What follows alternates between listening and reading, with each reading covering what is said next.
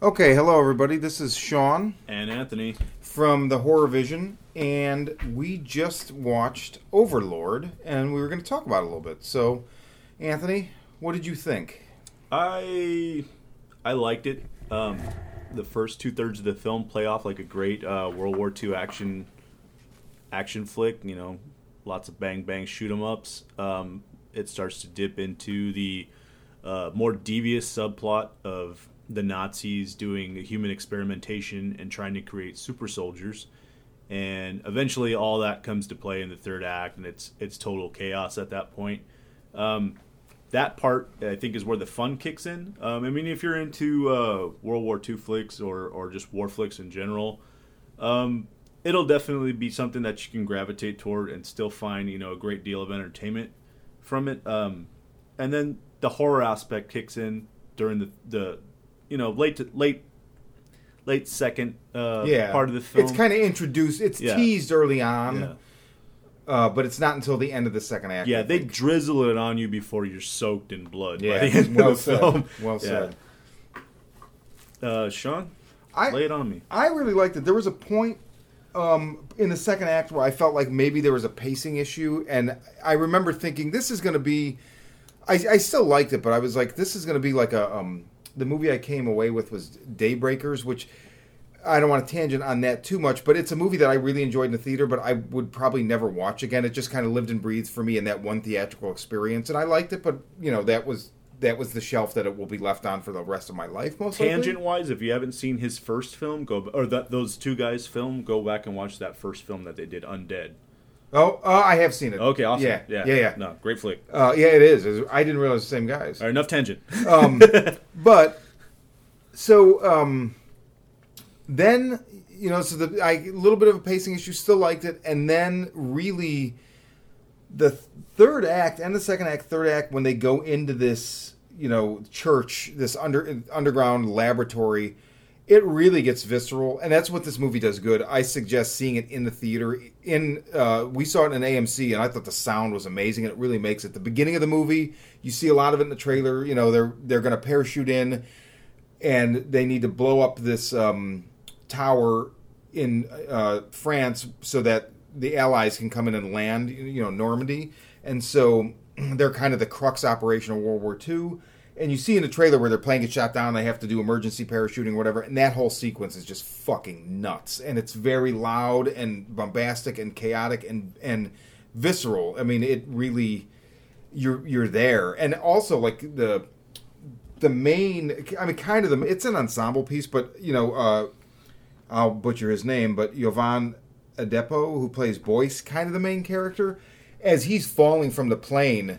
Like, it's like there's a GoPro on him, and I don't know exactly how they did that. I'd like to read about it, but I mean, I felt like I'm like, is he really falling? How he's spinning. Like, it might have been a wire rig that they set up, but the effects they added into that scene, just with bullets flying everywhere, bombs blowing up everywhere. It's fucking bitchin' looking. It really is cool. Yeah, and definitely well worth whatever you pay to see it in the theater. And then, so they kind of bring that back in the third act where, like Anthony said, shit goes nuts in this castle, and I don't want to give too much away, but there's experiments on people, and there's a lot of nefarious things going on. It all kind of comes to fruition in a lot of blood, and the guy that played the head Nazi, so let's see. I'm looking for a name here. No, that's Dr. Reichman. I'm not sure which one. Well, we can edit this. The head Nazi ends up being, and he's actually the thumbnail, I think, on the trailer on YouTube. I noticed he's got like half of his face blown off or whatever. Really good villain. He had a lot of presence. Another cool thing that respected the genre was the use of practical effects. Mm-hmm. Very little CG thrown into it. A lot of the stuff you see up close and personal is pretty intense and done really well practically. You also are seeing the use of like an amputee. I think there's an amputee actor in there also. My God. Really brings it home. So the creep out factor is pretty genuine. Like it's done well. I will say this: I'll probably end up going back to see it one more time. It's still, I think it's showing in IMAX, so I'll probably do one more IMAX showing. You guys have heard me say it before. Worth your time. Go give it a go. Yeah, definitely. And J.J. Abrams, I feel like he's producer, executive producer, and it's a Bad Robot flick. I don't always love his stuff, but I really respect what he does because there's not many people making stuff like this on a big screen with this kind of budget, and it's refreshing. It really, I tend to go into movies like this just expecting, because it's like in a theater in like a major studio, that it's gonna be in some way there's gonna be a subterfuge, and I'm gonna be like, okay, they kind of pussed out or whatever, but it doesn't.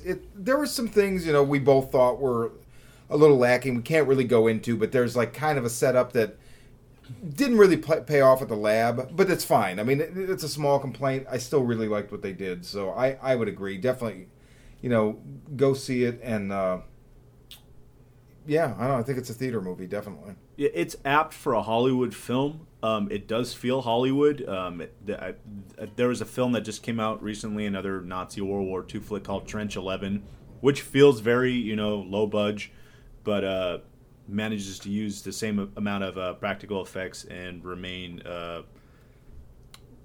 I guess, serious, or not, it engages you enough to keep you locked in. And this film does that. Like I said, it's got something for everybody as far as action and horror film fans go. It manages to keep pushing forward, and I think it's interesting that a Hollywood film is willing to push the boundaries of what they can get away with in R-rated films. So, yeah, that's it. Yeah, check it out. The amputee was great. I forgot about that. Check it out. That was really something. So, okay, well, we'll be back with another episode soon. So until then, I'm Shawn. I'm Anthony. And good night.